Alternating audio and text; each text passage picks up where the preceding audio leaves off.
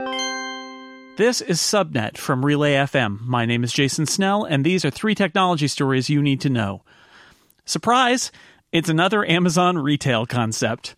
On Wednesday, the e-commerce giant announced that it's opening a new store in New York's Soho neighborhood called Amazon 4-Star. This store will apparently have actual checkout stands, unlike its experimental Amazon Go stores, which sell food and groceries. What the store is right in its name. Amazon says 4-Star will stock only products that are rated 4 stars and above on Amazon, are a top seller, or are new and trending on Amazon.com. Special sections in the store highlight products that are popular in New York City, and of course all of Amazon's Kindles and Fire TVs and other gadgets are on hand. The store opens Thursday.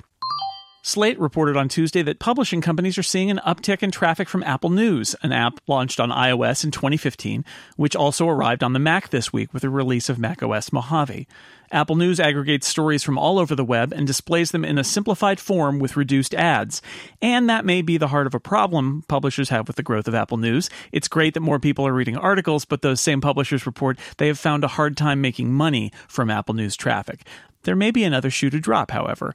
Apple purchased the Texture magazine subscription service earlier this year, which suggests that the company is planning to roll out some sort of subscription bundle of content, presumably inside Apple News, and news organizations like the Washington Post have reported that Apple News is generating paid subscriptions for them. In any event, Slate reports publishers seem to be happier with the growth in Apple News than in the growth of traffic from social media platforms. They view the likes of Facebook and Google as competitors, while Apple may be happy to be a conduit of traffic and just perhaps subscription revenue. Oculus, the VR headset maker owned by Facebook, announced on Wednesday that it will be releasing a new standalone headset called Oculus Quest. It will arrive next spring for a price of $399. Oculus currently makes a headset, the Oculus Rift, that costs the same price, but that headset is attached to a high-end gaming PC sold separately.